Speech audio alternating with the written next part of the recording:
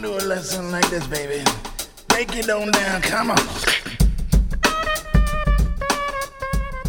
Hi, I'm Elia Einhorn, and you're listening to the Talkhouse Music Podcast. This episode brings together again two of our podcast's most loved guests, Questlove and Carrie Brownstein, this time with the addition of Chef Dominique Crenn. This funny and thoughtful talk was recorded live at Urban Outfitters Space 98, located at 98 North 6th Street in Brooklyn, New York. They put on this incredible event to celebrate the release of Questlove's new book. Thanks so much to Urban Outfitters for allowing us to release this as a podcast. Amir Questlove Thompson is best known as drummer and bandleader of hip-hop stars The Roots, who are the house band on The Tonight Show starring Jimmy Fallon. But as he says in this talk, Questlove really has about 42 billion jobs. One of these is being a prolific author, and last month saw the release of his new book, Something to Food About, Exploring Creativity and Innovative Chefs, which he co-wrote with Ben Greenman and features photography by Kyoko Hamada. It presents conversations with 10 inspiring chefs on art, creativity, and, of course, food. The event's host, Carrie Brownstein, sings and plays guitar in Sleater-Kinney, and alongside Fred Armisen created and stars in Portlandia. She's also one of the Talkhouse Music Podcast's most regular guests, having previously recorded fantastic episodes with the Black Keys' Patrick Carney, the Walkmen's Hamilton Lighthouser, and one with Questlove that is almost instantly referenced at the beginning of this conversation. Dominique Crenn, one of the 10 chefs featured in Something to Food About, is the first female chef in America to earn 2 Michelin stars. Her dishes come looking like modern art, and Crenn thinks of her food as culinary poetry. Diners at one of her restaurants are even presented a poem in place of a menu. She's committed to using market-fresh, organic, and sustainable foods, and says, chefs are not the rock stars, farmers are the rock stars. Well, without further ado, here are 2 rock stars, and according to everyone but her, a rock star chef, discussing Madonna, soul food, and how eating on tour gets a lot better once you gain success. Unless you're Eminem. Without further ado, I want to introduce our host for the evening, Carrie Brownstein.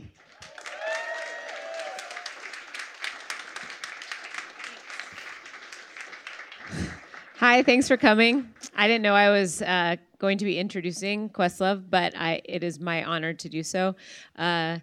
He has his new book, Something to Food About, is brilliant and interesting and funny, and have you guys read it yet? Nope. Okay. So he interviews basically a handful of chefs from all over the country, and in his questions there is autobiographical information. We learn a little bit about his own journey with food, and it's historical, it's artistic, it's creative, and it's very entertaining. So we're going to talk to him about the book, and we also get to talk with the amazing chef Dominique Crenn, who just won Best Female Chef, whatever that means. She's just an amazing chef. So welcome, Amir Questlove.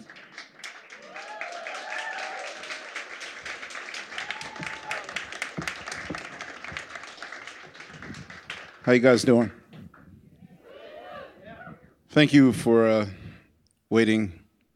I know these are late hours, but if you guys know me, you know that I have about 42 billion jobs. So, how's it going? I'm good. Okay. You okay? I'm good, yeah. This is like a high thing for a dress, a stool, like this stool. I know, right? I hate these chairs. No. Wait, okay, so we just saw each other like 3 minutes ago. I know. So you know what you got to tell me, right? Yes. Oh my gosh. I didn't meet her though. Damn. Okay, so when... Were you guys, any of you guys at our last talk for when her book came out? Okay, so you got update. Okay, so basically, Amir I said that Madonna was my first concert, and which is true. And it was in 1985, so it was a long time ago. Mm-hmm. And Amir kind of promised me that for Christmas, he would gift me the gift of meeting Madonna. And I believed you, and it was like a legitimate. I believed me too. Yeah. And it was in earnest. So I happened to be in Australia a few months ago, and I found out that Madonna was playing Australia for the first time in about 20 years. She has literally canceled every tour of Australia, which, as you know, canceling a tour is a big deal. I know. They always get the short end of the stick. We've done it millions of times to them. Yeah. If you slowly work your way over, and then you stop because it's so you're far. Like, no. Because here's Australia. Make up something. You fly for 16 hours and you land in the equivalent of San Diego, like culturally. So it's a long way. Her words, not mine. Page 6. Her words, not mine. It's a long way to go to hang out with San Diegans, but also some of the nicest people in the world. I love it there. When we finally give in and go, I love it. We're saying the same thing. He's saying he's basically canceled on them a lot of times. And I'm saying it's like San Diego. We're saying the same thing. He's just being nicer about it. Yes, I am. Anyway, so Madonna was playing there. Not only was she playing, but she was doing a club show as a clown. Literally? Literally as a clown. A stand-up show. She wrote out... Wait, she did comedy? Yeah. What is up with that? Because even on our show, we booked her twice as a comedian, and she canceled twice. That's the funny part. But she did stand up on our show as well. Like the first time she was on the show, like her. She's kind of into that now. Anyway, it was really fascinating. She rode out on a tricycle and did a little circle, and then she fell over. It was interesting. This is special for you. It was special. Anyway, Wow. So thank you. I haven't thanked you in person, but thank you. Oh. I saw that, and then I saw the full Rebel Heart tour, which is very sexual. Still, after all these years. After all these years, very Okay. sexual. Well, I promise, next time I'll really make it happen. It totally happened. I didn't meet her, but I feel like that's okay. Maybe it's cool. I think it's okay. I think, it's... My rule has always been never meet your idols because they could disappoint you. I feel... Oh, but... Yeah. If Questlove is your idol, then you will never be disappointed. So... 4 people that work to see. They're like walking out. My whole crew in the back's like, damn right, it's disappointing. But I agree. I didn't want to meet her. Right? Not that she would disappoint me, but who knows? You've met her. Yeah, you didn't want to take that risk. Okay. So. Anyway, well, we're here to talk about your new book, though. Yeah, books in stores. So tell me what else happened. All right. Okay, let's talk about the book. Do you not want to? It's. I just think Here's the things. I have questions, like really some pedestrian questions about food and touring, because what's so strange, like when I think about the first couple times that you must have toured or that I toured, you just think hell. It's hell, and including the food. So absolutely. When was the change? Like, I mean, you write a little bit about it in the book, but when did you start noticing? Like, I definitely remember like touring through the Midwest and touring with I was not vegetarian, but if you had a vegetarian anywhere near you they were just eating salad and fries for weeks. Yeah. And which is depressing and not healthy, by the way. Also, they're really righteous about it because like you're eating shit right now, but right. So when did you start noticing that there were places to go to where you were getting the kind of food that actually like inspired you and interested you? So if any of you ever saw Pulp Fiction, there's a scene where Sam Jackson says, as he's eating the tasty burger, he says that, his girlfriend's a vegetarian, so basically that makes him a vegetarian by default. And there was a period when all of the Roots were vegetarians. Because you were all minus me. Oh, okay. I thought you were going to say because you were all dating vegetarians. No. Okay, they were all, okay. My management, they were like the first like health nuts I met. Like I never knew what a Whole Foods was. Like this is right when Whole Foods was just really starting to kick off, and just noticing this lifestyle that wasn't what I was accustomed to. So it was hard to adjust to their world because it wasn't like we had such a large budget that they could accommodate all the specific taste in the band. So I'll say, especially in the beginning, because in the beginning, touring, first of all, we pulled a Hendrix. So pulling a Hendrix is literally, what do you call it? Kind of exiling out of the States and moving to London. When Kurt Cobain passed, we were also in Geffen. When Kurt Cobain passed, we had a sneaky suspicion that our label might drop its entire black department that they just started like 6 months ago, because Aerosmith just left Geffen, moneymaker. Guns N' Roses wasn't going to turn in a record anytime soon. They left, and then when Cobain passed, my manager called me panicking. He's like, "Yo, man, we're pardon my French, we're about to be fucked." I was like, "Why? What happened?" He's like, "Yo, man, because they're losing all their marquee artists, and I feel like they're just going to drop us all." So we had a 2-week plan, which was finish the album. We shot 3 videos in one day. We mixed, mastered side 3 and side 4 of the record, turned everything in, and literally took all of our remaining budget money, got a flat in London as a hub, and then got an agent and just said, book us anywhere, because we felt like if we at least got some critical acclaim for our live show, then the label would be like, okay, we'll keep you. So as a result, just 7 dudes in a 3-bedroom London flat, living off of bread, like French bread,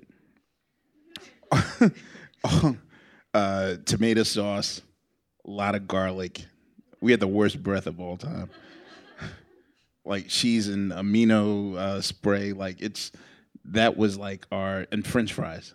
Yeah, just because it's vegetarian. All that stuff. No protein, no meat. Yeah, none of that stuff. And that, well, for one, for survival, and 2, it's just like that was our way of life. I mean, promoters would feed us backstage, but you were kind of at their mercy. Things got way better after our 4th record. That was like our breakthrough, our platinum album, and then suddenly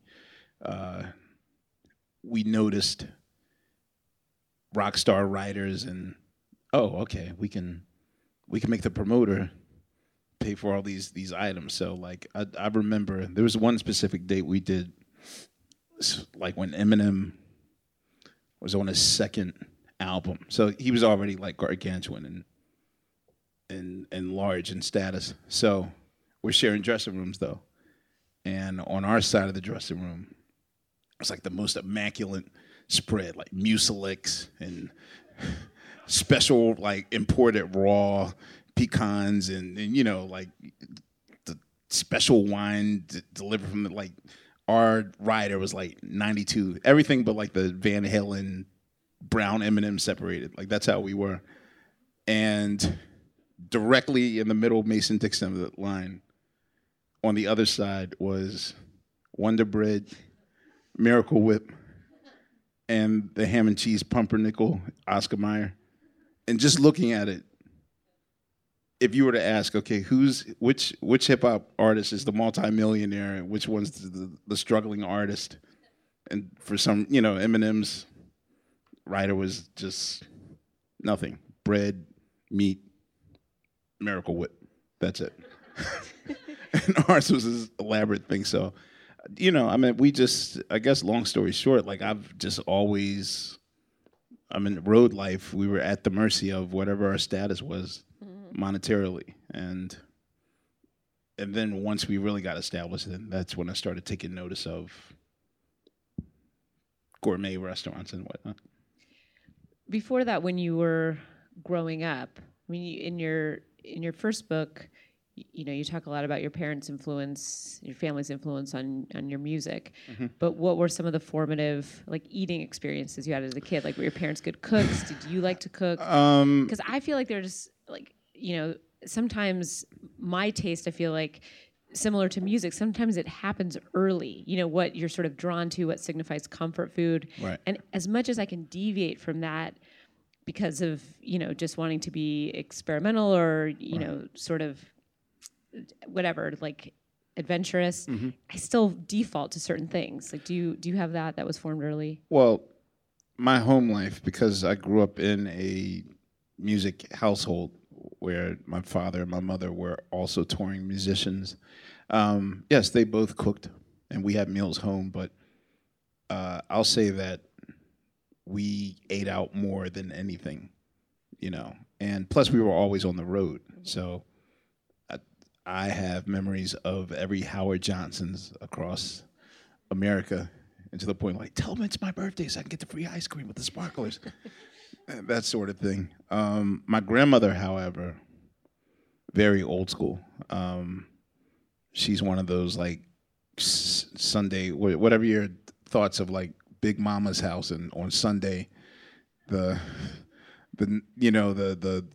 immaculate Thanksgiving serving. It was Thanksgiving every Sunday basically, and the process would start on Thursdays. They do outlandish stuff like bake a pound cake and then drown it in like brandy or something like that. And 3 days later, like, you're not allowed to touch the cake. You're just watching it sit inside of this brandy substance or whatever. And they took forever to make this food, but it was like a tradition. So I'll say all the home cooked ideas that was my grandmother, but my education in different types of restaurants, I mean, that's my parents. Okay. Yeah. And I feel like I know the answer to this just based on the fact that your parents didn't, but do you cook now?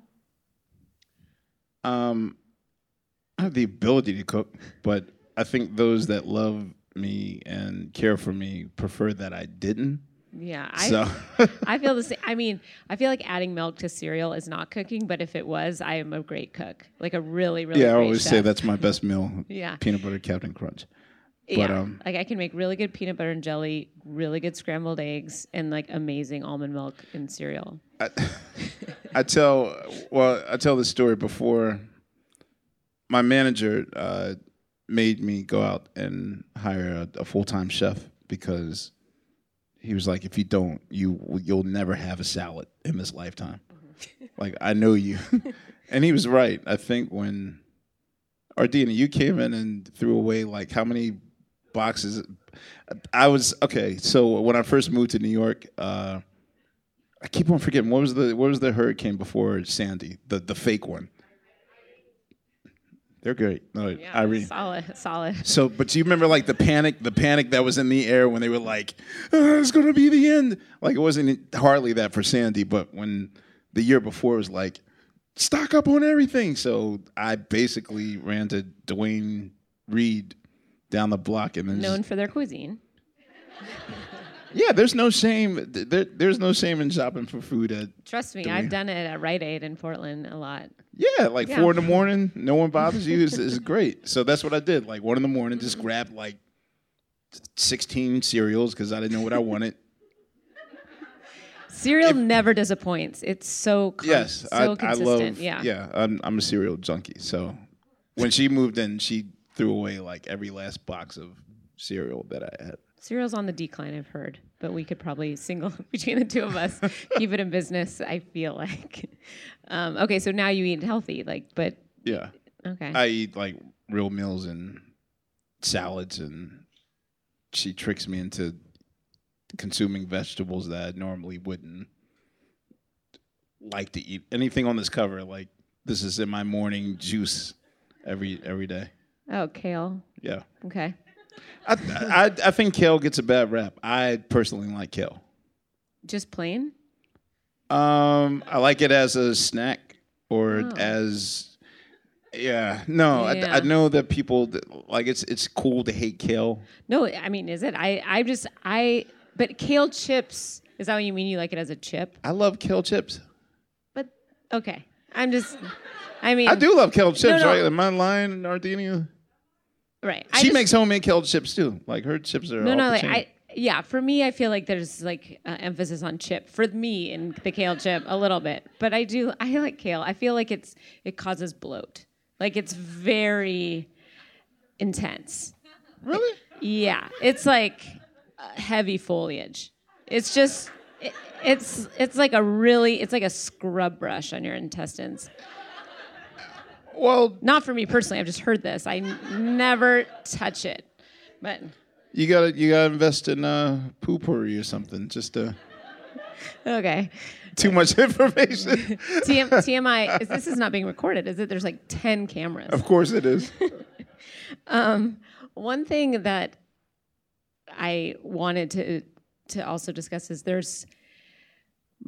it's interesting to me how much like foodie culture has sort of become this thing that we talk about. Like that it's not surprising that you have a book about food out. It's not surprising that this is something that we Instagram and we post and we sort of just is part of the conversation. And one theory I had was that it's one of the only things that is that we can't reproduce. You know, we can reproduce live concerts. You know, we can watch that on YouTube. We don't have to go to a movie theater.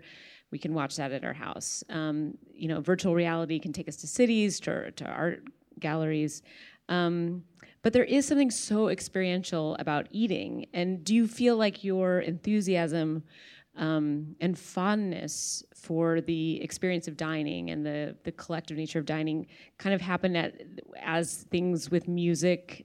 Do you feel like there's any relation to that?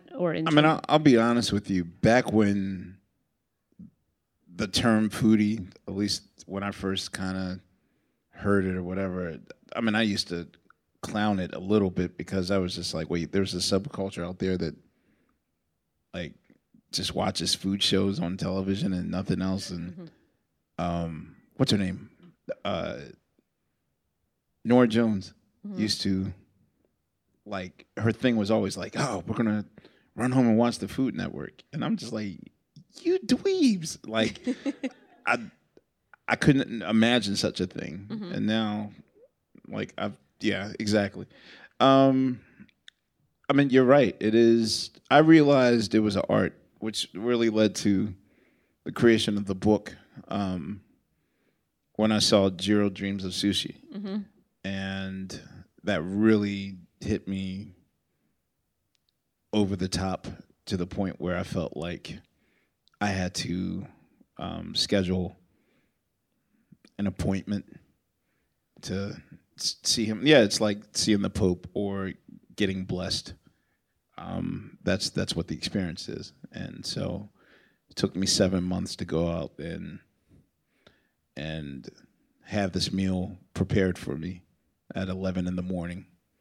And watching him create the food, and I realized that this is an art, and that made me more curious about all the other chefs, because practically half the book has been on the Tonight Show over and over and over and over and over again, and just slowly observing them all. Then I saw the parallels between musicians and chefs, comedians as well, like the process, the painstaking process that they go to. And I actually think it's harder for those in the culinary world, because at least with musicians, we can have jam sessions in private, work things out without the world seeing it.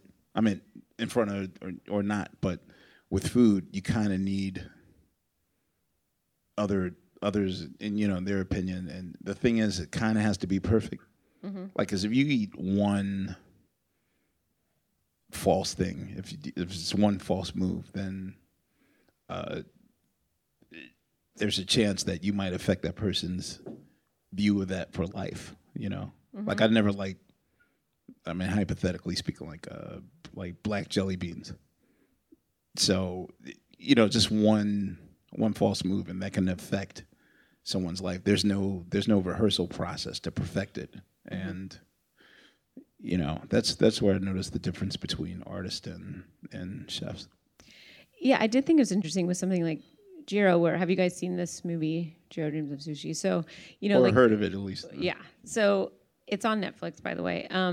But what's curious to me is, in the film he discusses, and you discuss in your book about the massaging of the octopus, and there's so much sort of behind the scenes and process that for most of us with, a slightly, some of us have refined palates, some of us just know what we like and don't like. But how is that related to music? And do we need to appreciate the process to, like a song or like food? That to me, it's kind of psychological, but the experience is not necessarily affected by it, or is it? It's 100% psychological. I'll tell you, not to be morbid with it, but I tend to notice that I listen to music more intensely if the person's not here. So as a person that has consumed a lot of Prince in his lifetime, I'm now revisiting a lot of those records and hearing things more intensely. And this always happens. Like I did it with Bowie, and I did it with Natalie Cole, and every Michael Jackson, like all these people that have passed. I tend to I guess your senses are heightened, and I guess you pay attention more now that you know that maybe the creator isn't around enough to give you new material to work with. But I feel that similar to food, it's a unique one-off experience. Jiro just happens to be kind of good at hitting bullseye with a marksman's accuracy. It could be a mile away and he'll go right into, if he were to use this Afro pick as a weapon, it's brilliant accuracy. So he's one of the few people that doesn't veer off to the left or to the right. I've tried meals before by different chefs and sort of couldn't tell either or. There's a difference between when I had it before and when I had it now. So. Yeah, I feel like this is a tangent, but similarly to the kind of the lacking. Are we supposed to? I felt that presence over there. Bring Dominique okay, on stage. All right, let's bring on Dominique then. Please, yeah, Dominique Crenn from Atelier Crenn. How are you? Welcome. Congratulations. I think I'm drunk. Yes, congratulations. Did you guys hear about her award, her recent accolade? Nope. Yes? Okay. Yeah, the James Beard Awards were last night. And Fuck no. wait, time out. No, not the James Beard. Who cares about the James I Beard? know. I was going to say it's common for every chef that's involved in the James Beard world to sort of dismiss it, or I can understand, but why do awards not matter to you? Well, I think I always say it's awards and celebrity study, and it's what you do with it. It's not the 15 minutes of you think that okay, so I got the award, so I'm the shit. It's not that. It's really the platform to become. What do you do with it? Do you want to do it and put it on your wall and look at yourself every day and say, oh look, this is me, or do you want to okay, so I have a voice. What do you do with this voice? So that's what's important to me. Oftentimes I shrug off I think it's I'm real superstitious when it comes to celebrating or kind of basking in the glow of a success. Like when something really good happens, I will by default kind of shrug it off and not acknowledge it. But I know that my reasons for doing so is that I'm afraid that I'll get too comfortable. I see a lot of my peers that will say, to this day, they'll say like, 19 years ago, I released a classic record. Like, of course you should know who I am, like that sort of thing. And it's like, if there's one thing I know about, the audience that listens to the music, that the world that I come from, they're quick to instantly. They're quick to forget. Are you concerned with the fear that you won't push yourself further if you just say like, oh well, I won one of the highest honors in food? Well, first of all, I gotta say, fear is prison, so you can't fear anything in your life. I think you have to let people to celebrate you, and in that moment, you gotta embrace it. But you have to know also that that moment doesn't define you. There's so much more you can do with it, and I have to tell you a story. So I'm French. I mean, everybody knows, right? Okay. Sorry, my English is not that great. It's great. Really great. So I love France. I love where I come from, and the reason why I left France is because French people where I was coming from were too much into their own head, and there was the time where we were probably on top of the fashion industry. We were on top of the food industry, and French people think that where they're on top, there is nowhere else to go. I don't believe that. And it was very frustrating for me because it's about evolution, and you have to embrace those moments when someone tell you, "Wow, your record is amazing," but there is another things you can do. It's just a part of yourself. So no, I mean, I think everything that's happening right now, it's really it's about humiliation. It's humbled me. I'm like, okay. I'm not going to say, well, yeah, I'm the shit. Well, I am, but...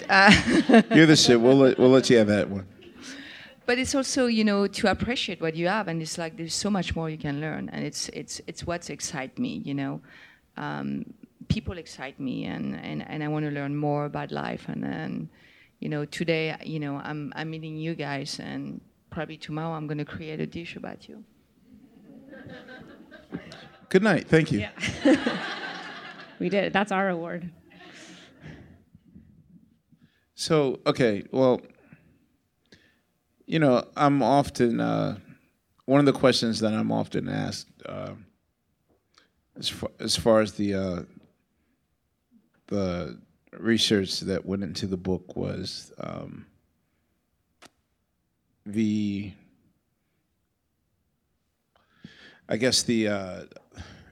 idea of how women are represented, how minorities are represented in this world, and is it just, are we going through another Oscar so white moment in the kitchen?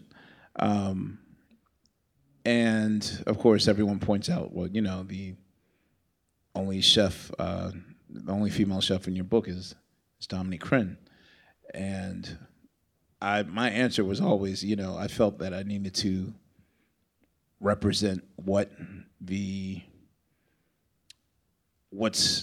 in the market now. Yes, there's slow change happening, but this is a business that Anthony Bourdain told me yesterday that relies heavily on kind of chefs berating their kitchen. A lot of long hours, a lot of patience worn thin. I want you to explain, if you can, explain to me your journey to head your own kitchen and your own ideas and executing those ideas. Like, I mean, how important is that and how hard was it to maintain that position? Because this doesn't happen. I'm violent. No, I'm kidding. Oh, so you would throw a skillet at no, your sous chef? Okay, no, not at all. Well, I think you have to understand the structure of the history of how the kitchen came around. So, Escoffier was the person that created that brigade, and what he looked at was the way that the army was. You know, it's like, okay, you have a lieutenant, you have whatever, you know. Mm-hmm. So it's very male-oriented. So that's how the kitchen came around. So for a long, long time, it was a world of men. And then the women were staying at home, and I think they better cook than men, but I think so. Mm-hmm. But this is how the society, you know, were. And I think at the talk, we were talking about this earlier. It's not about the industry, it's about the society. It's how the society is breeding, you know, men and women on one side, you know. I mean, if you're pregnant, not you, but your girlfriend. I could be. You know, yeah, I don't know. But like, you know, if any woman is pregnant, it's like before the baby is born, is they can go to a store and there is pink and there is blue.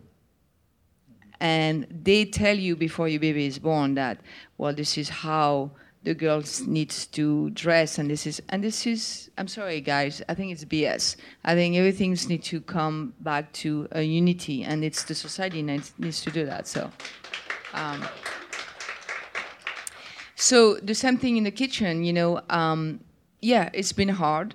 You know, I felt that at the beginning I had to work my. Everybody has to work. Can I say our ass off? Yeah, my ass off, you know. But it's about, you know. I think people were looking at me as, oh wow, look at that girl. I'm like, oh, do not call me a girl because I'm not a girl. But I shut up at first and I just worked very hard. And then one day there was this cook that came to me, and I remember I was at Stars.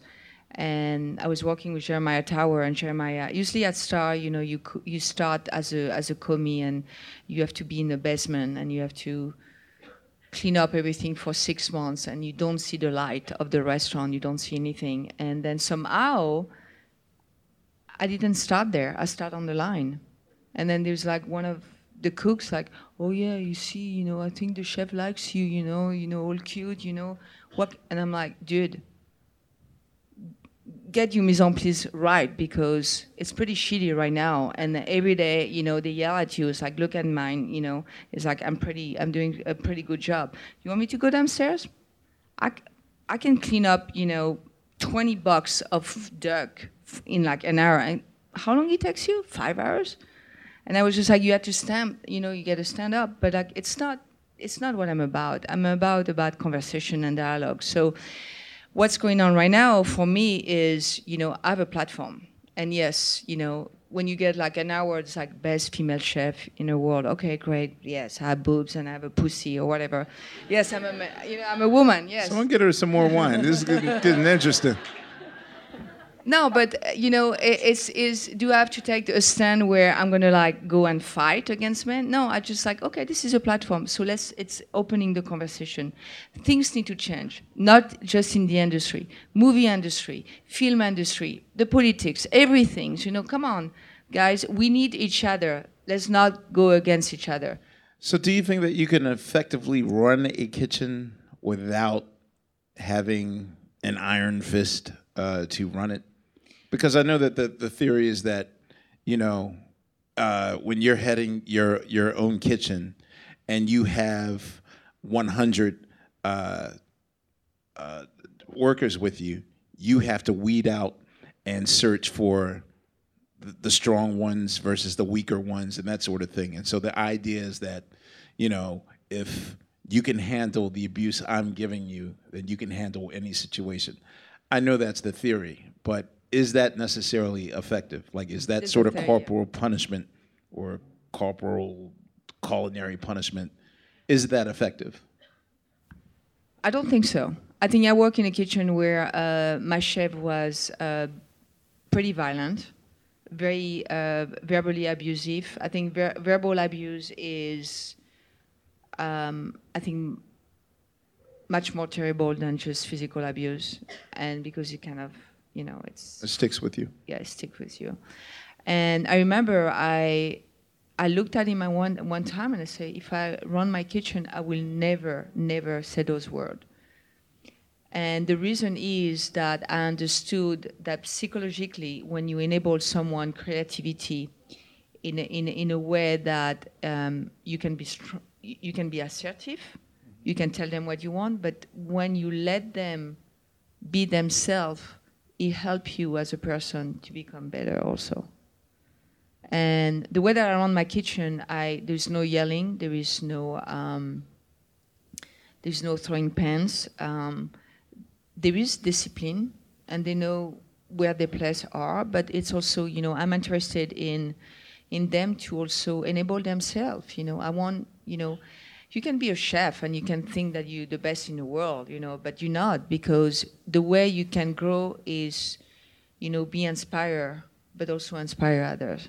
And I want to inspire others, but they have to inspire me. So anything that happened in my kitchen, they are bringing me a different DNA, and from that I can create better. So that's the way that. And then we have wine at night, we talk and we make food. But no, I don't believe in violence. Violence is not the answer of anything.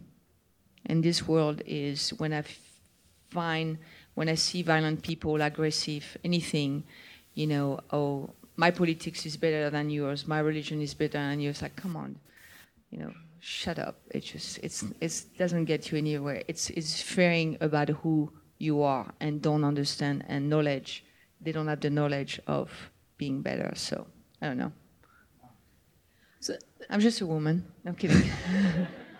So that's. I feel like that's kind of talking about the culture within the restaurant, and but one thing I was thinking about when I was reading this book, in terms of race and class and gender, is the role of the restaurant in the city at large. And so much of restaurant culture and foodie culture, as you look around this country, is the neighborhoods that make room for these restaurants are gentrified, and that's how these new restaurants can afford to crop up. San Francisco, is constantly, it's a very contentious environment in terms of gentrification. Portland dealing with the same thing, obviously Brooklyn. And how can restaurants, reflect the city when in some ways the space they're occupying is one of, increased homogeneity or increased gentrification? Well, I'm starting to notice, well, not starting to, but I'm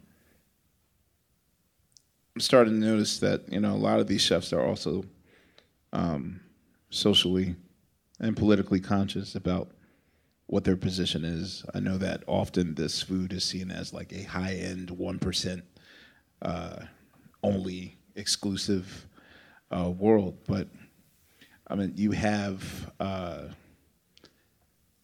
now have different like Daniel Patterson, local, and Roy Choi in LA. Yeah, but he's now opened a healthy fast food establishment that's in the community, in Watts of all places. So, I mean, this is like a long time in planning, and him meeting with community leaders, hiring them, teaching them how to make the food, how to grow their food, healthy food, and affordable. I know that Daniel Hum is, oh God, I hope I'm not spoiler alerting this.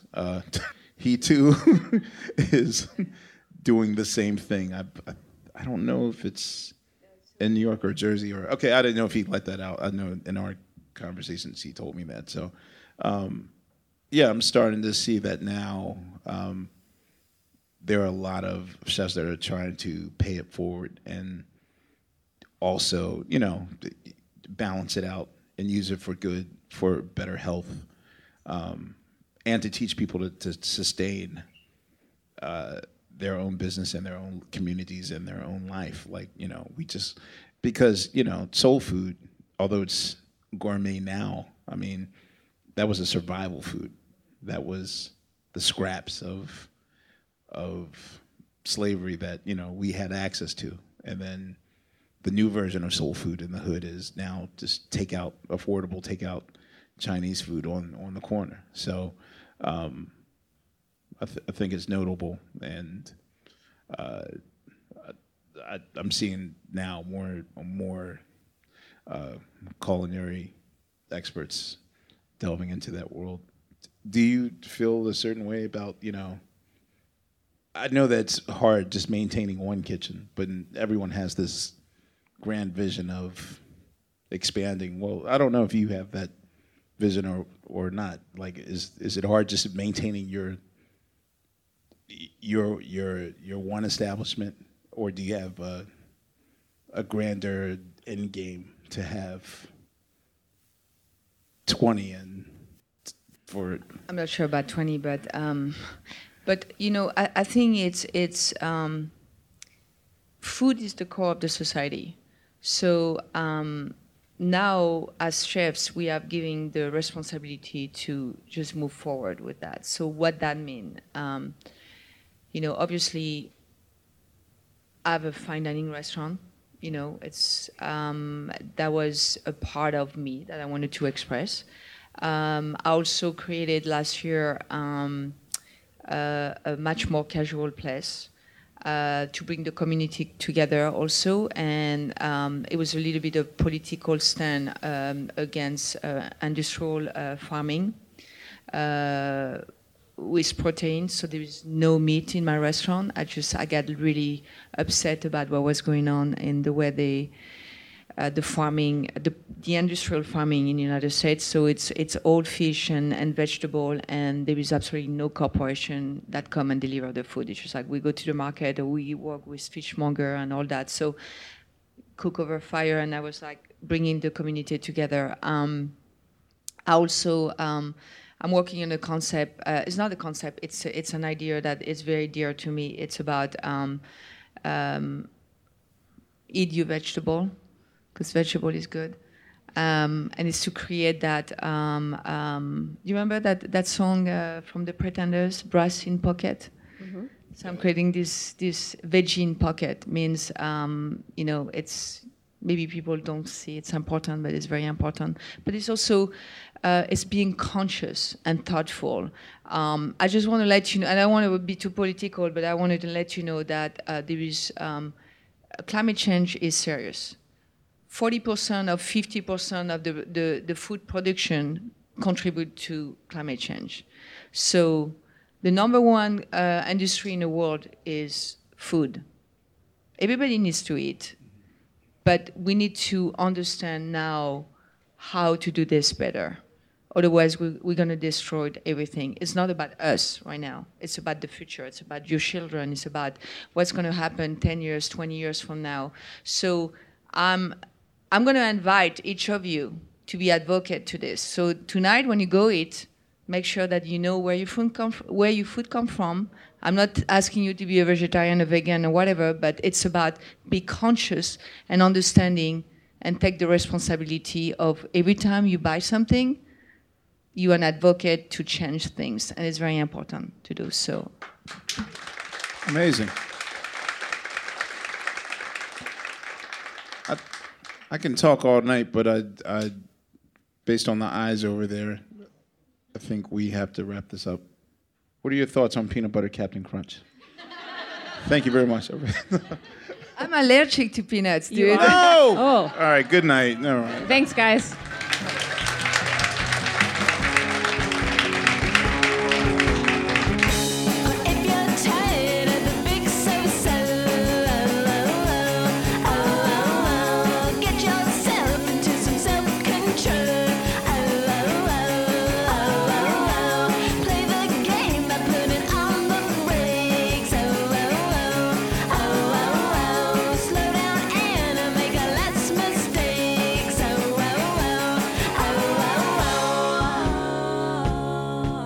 Hi, I'm Elliot Einhorn, and you've been listening to Questlove, Carrie Brownstein, and Chef Dominique Crenn on the Talkhouse Music Podcast. Thanks again to Urban Outfitters and Space 98. This conversation was recorded by Dan Petruzzi. For more episodes of the Talkhouse Music Podcast, including Carrie and Questlove's first talk, check us out on iTunes, SoundCloud, or at thetalkhouse.com.